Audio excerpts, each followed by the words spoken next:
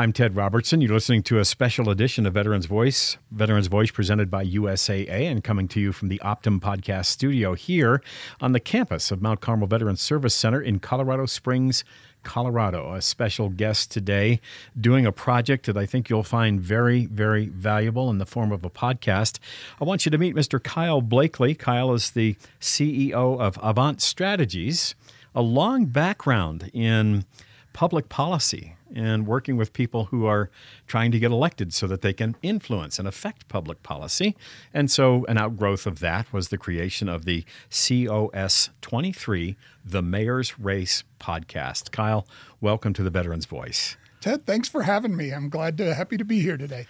It's a real pleasure. I was so excited when I heard this project was coming online, because you've decided to do something with several of the candidates for mayor in a very crowded race. You want the community to get to know them. Now, obviously, coming from Veterans Voice and Mount Carmel Veterans Service Center, we're here to help veterans, even if that means helping them understand the political landscape in this city, whether you're new or even if you're cycling out. Well, Kyle, you have an interesting take on that. But before we get there, let's talk about your background a little bit and how we arrive at this place today. Well, so probably over the last 25 years or so, I've probably worked on 60 local political campaigns, probably half ballot issues, half candidate campaigns. I've worked on 4 mayoral races, numerous city council races. And just kind of as I started to look at this year, it was pretty interesting with Mayor Suthers being term limited, communities kind of at a pivotal point from a growth standpoint and crime and some other key issues. And then you started to look at how the mayor's race shaped up. We ended up with 12 candidates right now. 5 of them have held elective office for 8 years or more in one way or another, either on county commission, city council. We have statewide elected, person in the race too. And then we have a couple of other folks who've never been elected but have a sizable amount of money so far that they've raised. And it was, to me, just kind of one of the more interesting races, that there really are a lot of qualified people running. And so I thought one of the things that might be tougher for voters would be to sort through all of them and kind of understand who might be matching up most closely to their political beliefs or the issues that are most important to them and their stances on those issues.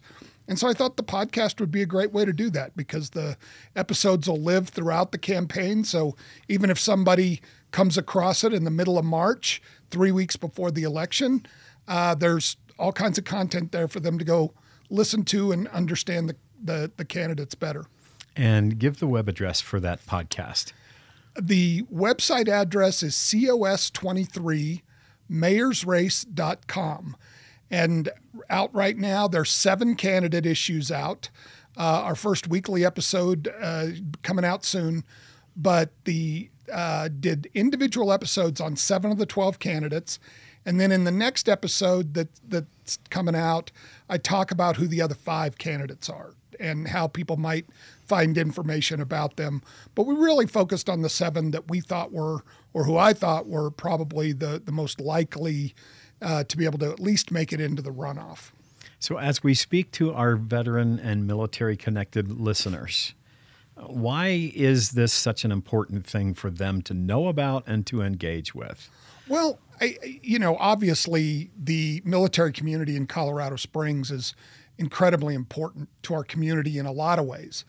And there's a large number of active duty and retired military in the community. And maybe not all of them vote here, but if they do or want to, this is an easy way for them to get to understand the candidates and what some of those key issues are very quickly. And again, as we've talked about before, all politics are local. And so really what's happening locally is much more important in your lives and impacts your lives much more directly than a lot of things that happen in Washington or even at the state level in a lot of cases. So this is a way to get engaged politically in the community, understand the issues, and learn about the candidates. And again, the size of the military community here in Colorado Springs, those voters could have a significant impact on the results of the election. Out of close to 700, almost 800,000 people in El Paso County, right? Contains 5 military bases. Roughly 100,000 of those are a combination of active duty, retired, transitioning. That's about right. So, I mean, that's like 12 to 15% of the population. Probably the vast majority of them are voting age. Mm-hmm. So when you look at it in terms of registered voters, it's probably an even higher percentage. And in the recent, I'd say 3 to 5 years, if memory serves me correctly, a couple of very significant economic studies have been done to show that the Department of Defense economic sector in the city makes up roughly 50% of our economy here. But again, it's such an important part of the community. And I think if you listen to all the candidates, all of them seem to understand that and are incredibly supportive of the military community here and whatever it takes to, strengthen that community or solidify that community here in Colorado Springs. I think they all are strong supporters of that. But again, there's a lot of other issues that impact us locally. And so it's still a good idea to kind of understand where the candidates fall on some of those and be able to make an informed vote or informed decision. And for those of you listening, the web address again is cos23mayorsrace.com. And there, right on the front page, are linked the first 7 of the interviews, and there will be weekly podcasts released from there. Your first look at this will give you a sense for, you take it one by one and listen at your leisure. That's the important part. Sound bites just don't serve real purposes, and lots of noisy candidate forums and debates and things are slated in the next few weeks in the run-up to our April election. This is a chance for you to sit and quietly listen and absorb these podcasts to roughly 40 minutes. So, Kyle, let's take Sally Clark. She was your very first. Talk about that interview, how it went, and give your thoughts, if you would, on what emerges from this for you. Well, it was interesting for me because that's the first time I've ever done a podcast episode. And so I was interviewing Sally, and she's incredibly articulate about where she stands on the issues. So it was rather easy to do the interview. She's been on county commission for 12 years, city council before, very experienced at this, and was very clear about where she stands on the issues. So what I kind of learned beyond that, really, the 7 candidates we interviewed, all I felt like did a great job of being able to articulate their positions. And so it should be pretty easy for somebody listening to really get a good feel for where each candidate stands on the different issues and how they might lead. We even ask all of them, what's your leadership style? Again, you can kind of hear some of the differences there on how people, how they prefer to lead and everything. So it was very interesting to me. I knew 6 of the 7 before I even interviewed them. So it was fun there to be able to talk to them in kind of a little bit of a different light, and learn a little bit more about them. But they all, the episodes are, I think, anywhere from 35 to 45 minutes. So we tried to keep it in that time frame to make sure they were easily digestible. I think if the episodes were an hour and a half each, I don't think people would really want to sit there and go through all that. But as you said, it's much more in depth than what somebody might get at a debate or a forum where there's 12 candidates in an hour and a half and each of them might get to speak for 6 or 7 minutes. It's still a good idea to go to some of the forums because some of them have specific topics that they're covering or in a little more detail. And you can kind of gauge, seeing someone in person gives you kind of another level of how you might evaluate them. So going to the forums, I think, is still a good idea. I just really felt like these podcasts would give people an easy way to learn a lot about the candidates. And when you head over to cos23mayorsrace.com and you click on that first play button, what you'll hear is a candidate who is relaxed and free to articulate their views and their values. They're not challenged Kyle, you are not endorsing any of these candidates. You're not campaigning for any of them. Correct. It's all very basically the same set of questions. With you found a way to do that without being repetitive. So it's you're going to hear from the candidate, though they may be answering similar questions one to another. But you hear from the candidate themselves, and that's what I think this sets COS 23, the mayor's race, above and apart from other forums and settings like this. Yeah, I specifically asked them to talk about their 3 top issues so you can really understand where they're focused. And then there's probably 3 or 4 other key issues this year. We make sure we cover those as well so everybody can talk about them, but you can really hear where their focus is by the top 3 issues that they believe are most important. And so, again, I just thought it was a nice way to do this. You're absolutely right. I'm not endorsing anybody. Like I said, I know a lot of them. There's a lot of experience there. I think there's several people in the group that could do the job very well. And so, again, that was part of the reason why I wanted to do this, because if I'm personally having a tough choice, I'm sure there's a lot of other people out there who might feel the same way, and this can help them sort through that. Surprising similarities and stark differences. Interestingly enough, the public safety, dealing with the increase in crime that we're seeing, but that's happening all over the country right now, was top of mind for a lot of the candidates. How they might deal with that might have some different nuances or different pieces and parts of that, but housing affordability, homelessness, all of those were kind of up there. There's one issue in the community right now that I think had some variety of opinion in the group of 7, and that's the new water issue that the city passed, that the city would have to have 128% of the water necessary in order for a new project to annex into the city. And that 128% would have to cover everybody who lives here now and the new annexation coming in, as a way of just ensuring that the community has enough water to meet those demands. It was a fairly controversial issue when it went in front of city council. And so I wanted to make sure I understood where all the candidates are on that issue.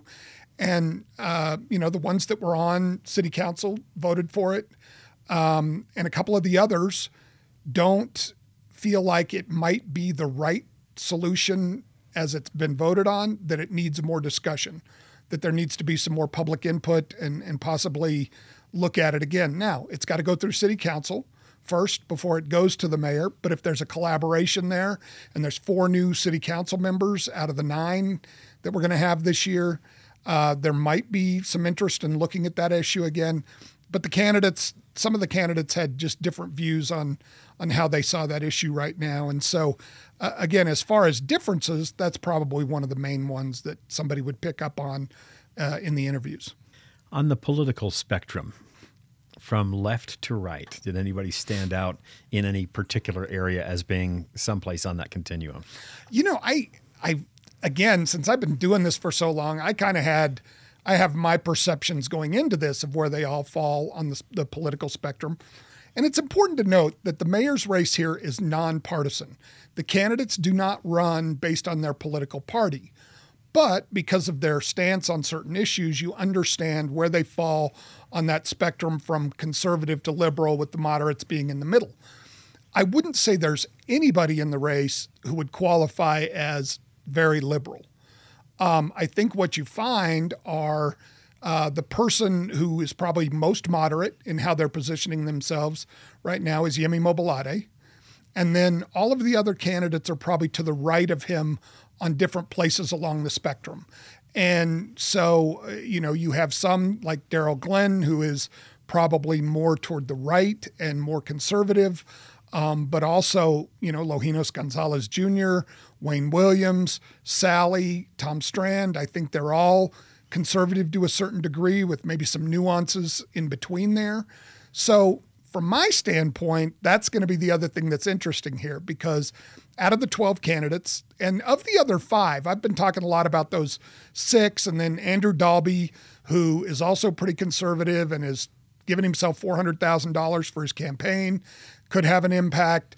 And then the other 5 candidates, most of them are also conservative too. So you really start to see that most of the candidates are on the right of the political spectrum, which is not surprising in Colorado Springs. But what it does, when you have a situation where the top 2 end up in a runoff in May, you start to look at what that path to victory or path to the runoff might look like for some of these candidates. And you see, Yemi sitting there as the most moderate.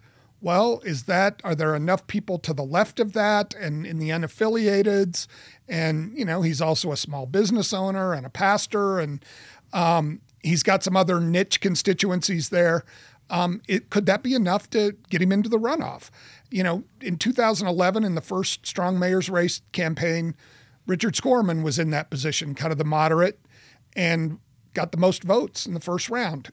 Didn't win in the runoff, but again, as you start to look at some of the similarities in the candidates from now and in the past, you could make the case that Yemi might have an opportunity there.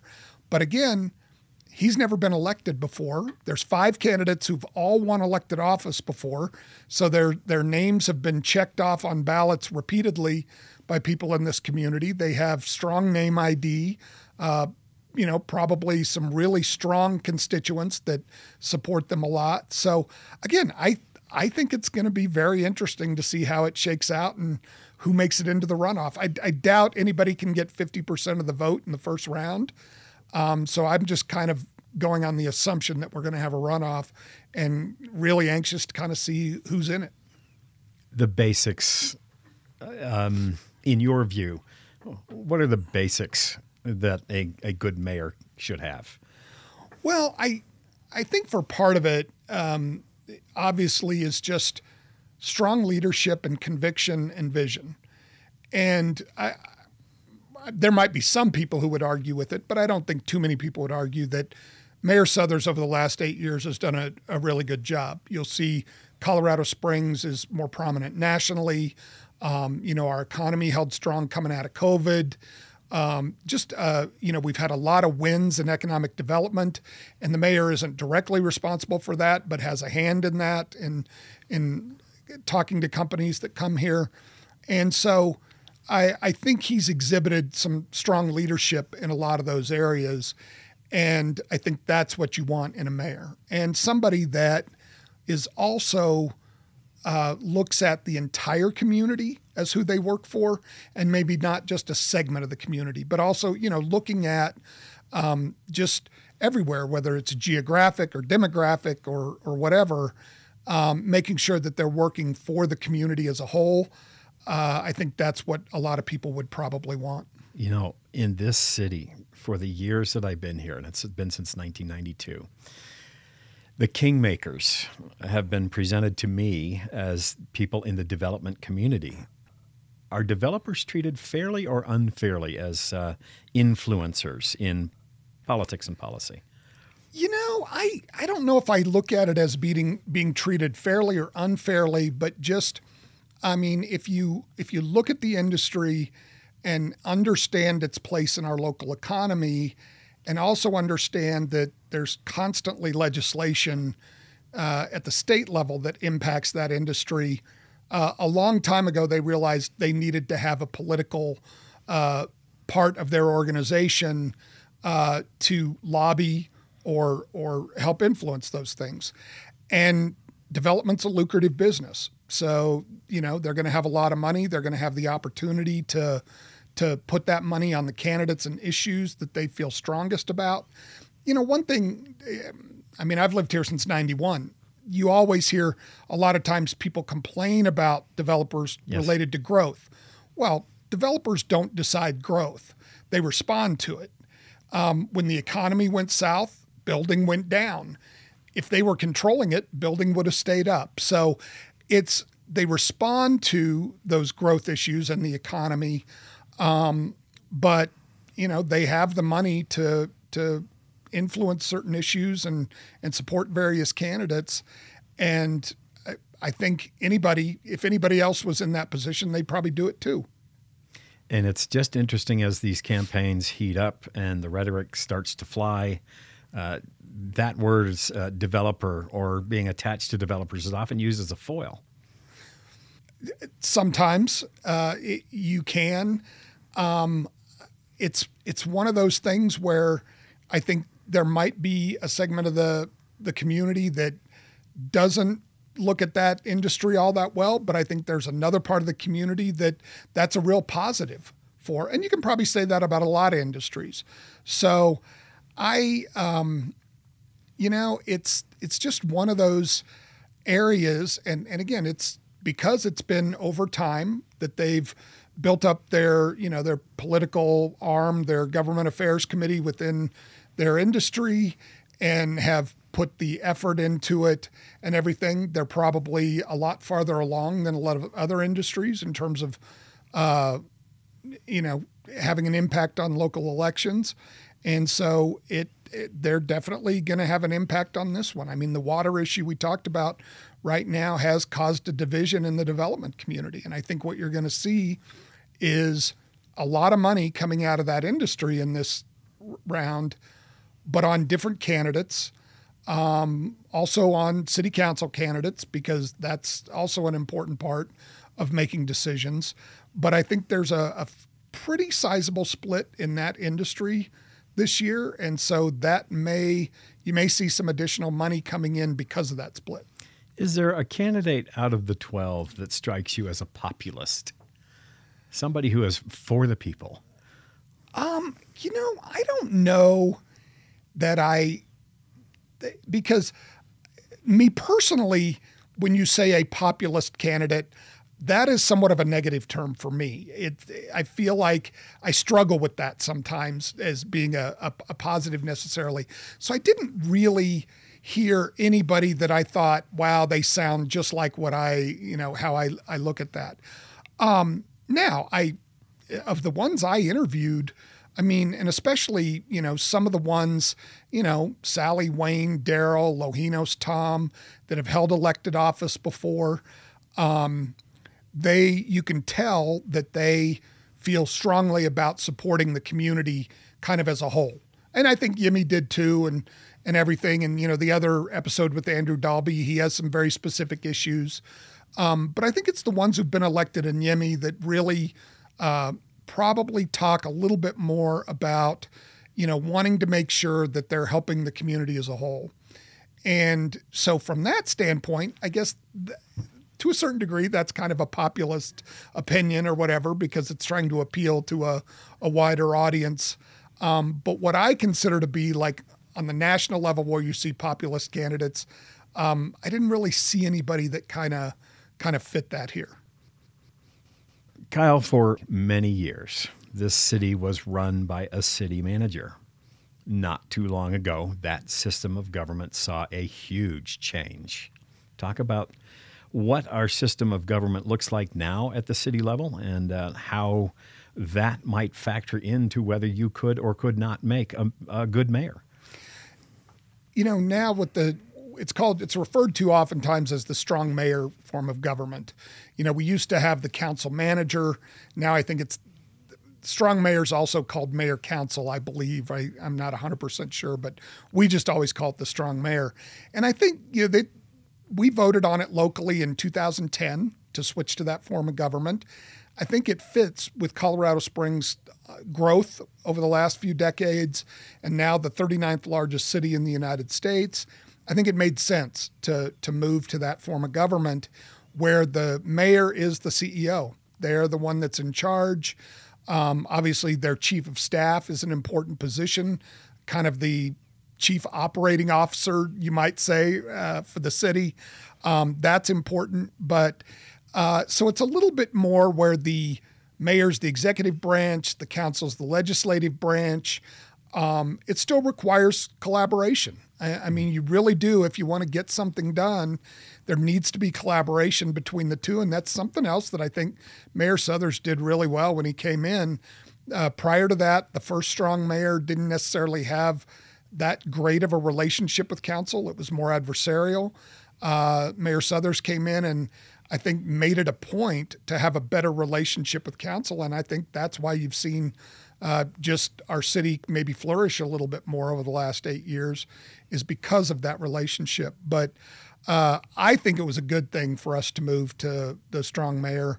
Again, just based on our size and the issues facing our city that are, over time. I just think it's important, and I think it's been very successful. We have, how would you describe city staff here and its role in a mayoral administration? It's a little bit like at the federal level, where somebody comes in, the president comes in, hires cabinet directors and maybe a few levels below that. But the rank and file people, boots on the ground, doing the work every day doesn't change that much. And that's kind of the same way it happens now. The mayor may come in, there may be, they're going to choose their chief of staff. They may change some other positions, but maybe not. And so really then the staff just begins to focus on the new mayor's priorities and their vision and that. And, I've worked on various projects with city staff since I moved here in 91. So for over 30 years, I've been on Parks Board. I was on the Citizens Transportation Advisory Board. I've had contracts with the city. So over those 30 years, I've worked with a lot of people at this city. And one thing I've always been impressed with is how much they care. I think our city staff is great. And so whoever becomes mayor, I think that's a real advantage for them, being able to step into that role with such a great staff behind them that works hard and really has the city's best interest at heart. To me, that's a fortunate thing for whoever wins the mayor's race. Now, this next question speaks to being very seasoned in public policy and as a public servant, and somebody who is a brand newcomer to politics and wants to serve in a leadership position. And there are examples of both, of course, as you'd noted here, and by their weight, there are 5 or so that really come out on top as having had a lot of experience in getting collaboration and cooperation and working with teams and staffs, and others who have none, and some who have been at those lower levels and now want to ascend to the next level up, which is from a council seat, for example, to the mayor's office. We have an interesting mix of candidates, and one of the things that I like that I think has been helpful is the first strong mayor we ever had never held elective office before, Steve Bach. So right away, there's a precedent that you don't have to have elected experience and able to serve in that role. So I think that's what you see with Yemi. He hasn't held elective office. He worked for the city. He worked for the Chamber of Commerce. He started 3 businesses. He's been on numerous nonprofit boards. So he's had leadership positions and understands the city in a lot of ways, just hasn't been elected. So there's every possibility that he's going to, that he might be in the runoff and might get elected mayor. I would say that experience has probably served him well and would probably do a great job. The other 5, again, who've had elected experience, all of them, several of them are retired military that had incredible leadership positions in their military roles too. So their leadership experience comes not just from being elected, but also from their previous experience. You look at, I think out of those candidates, Wayne is probably the only one. Wayne Williams is probably the only one who's been elected. When he was elected Secretary of State in Colorado, he was the top person in that department, similar to how the mayor is over the city. Council members, again, it's 1 of 9. It's a little more collaborative. But again, you've got to take a leadership position on a lot of issues.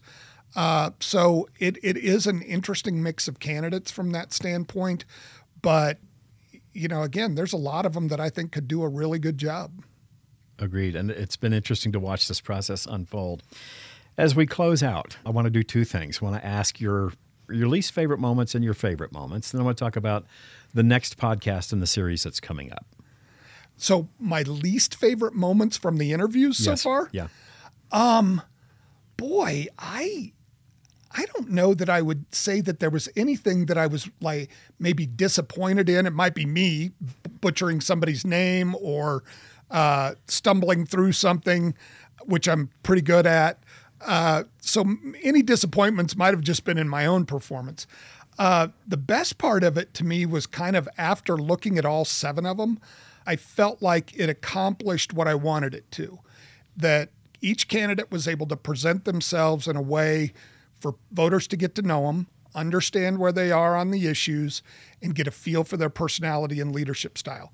So I was really happy that because again, I'd never done a podcast before, so I had no idea what it might come out like.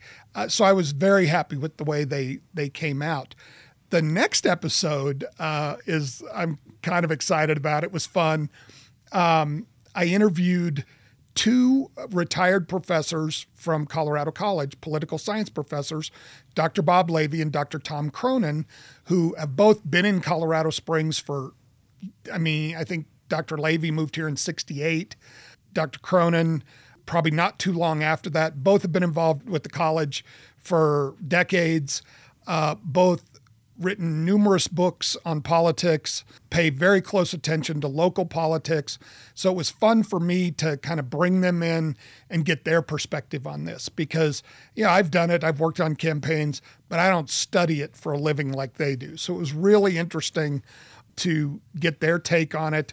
And they jump right in and talk about kind of who they see as the front runners and where the other candidates might be able to sneak into the runoff and what some of the important issues are. And so it was just a really fun episode to do, and I'm looking forward to it coming out and seeing what the response and feedback is to it. COS23mayorsrace.com is the web address. The 7 top candidates are there. Their interviews are available for you to download and listen to at your leisure. You can get this on any of your favorite podcast platforms. As we make the case for our military-connected listeners to head over to the podcast site and start listening to these candidates, what thoughts would you like to offer them in closing, Kyle? Again, I'd love for everybody to listen to all 7 of the candidates to get a firm idea or a real good idea of who they might be most aligned with, but just engaging locally more. I'd love to see our military community vote. I'd love to see everybody vote in higher numbers, obviously, than what we've had in the past. The last mayoral election had 37% turnout. I'd love to see that go up. And one way to do that would be just to see even more and more of our military community get involved in the election and vote. I would really encourage them to do that. Kyle Blakely, CEO of Avant Strategies and the founder, creator, and host of COS23, the Mayor's Race podcast, again at COS23mayorsrace.com. Thank you so much for spending a few minutes with us here on Veterans Voice. We appreciate the service that you're performing for the community. Thank you, Ted. I really appreciate it. I'm Ted Robertson. You've been listening to a special edition of Veterans Voice. Veterans Voice, presented by USAA, originates from the Optum podcast studio here on the Mount Carmel Veterans Service Center campus located in Colorado Springs, Colorado. We've had some wonderful conversations with lots of great people. You can hear them all at veteransvoice.us. That's veteransvoice.us.